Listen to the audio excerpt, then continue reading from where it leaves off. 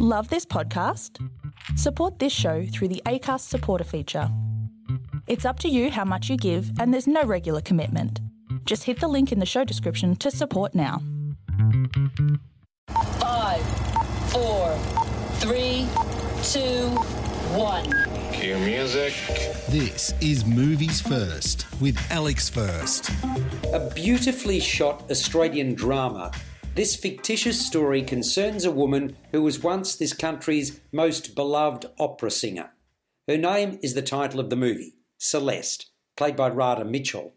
At the height of her career, with so much ahead of her, she threw it all away to follow the man she loved to live on a crumbling property deep in the rainforests of tropical North Queensland.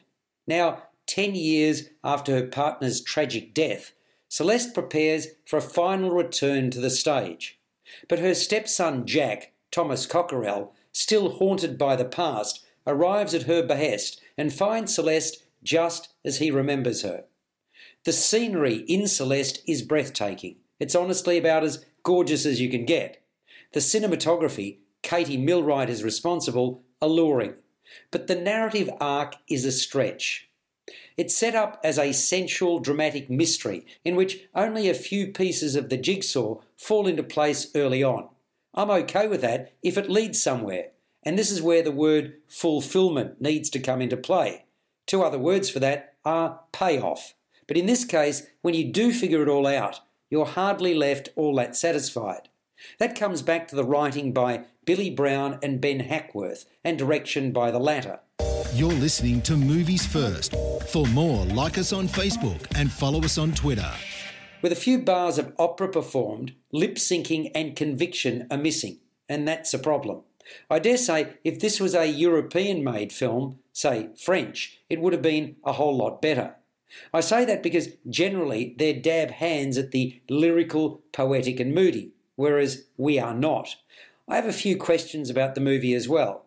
Why is Celeste being pushed into making a grand return to the stage when clearly she doesn't have the strength or desire to do so? Also, why is Jack perpetually sullen and angry?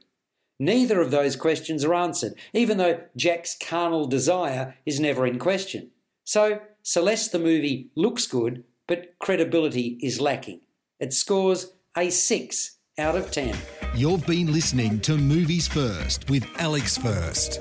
Subscribe to the full podcast at Stitcher and iTunes or your favourite podcast distributor. This has been another quality podcast production from Bytes.com.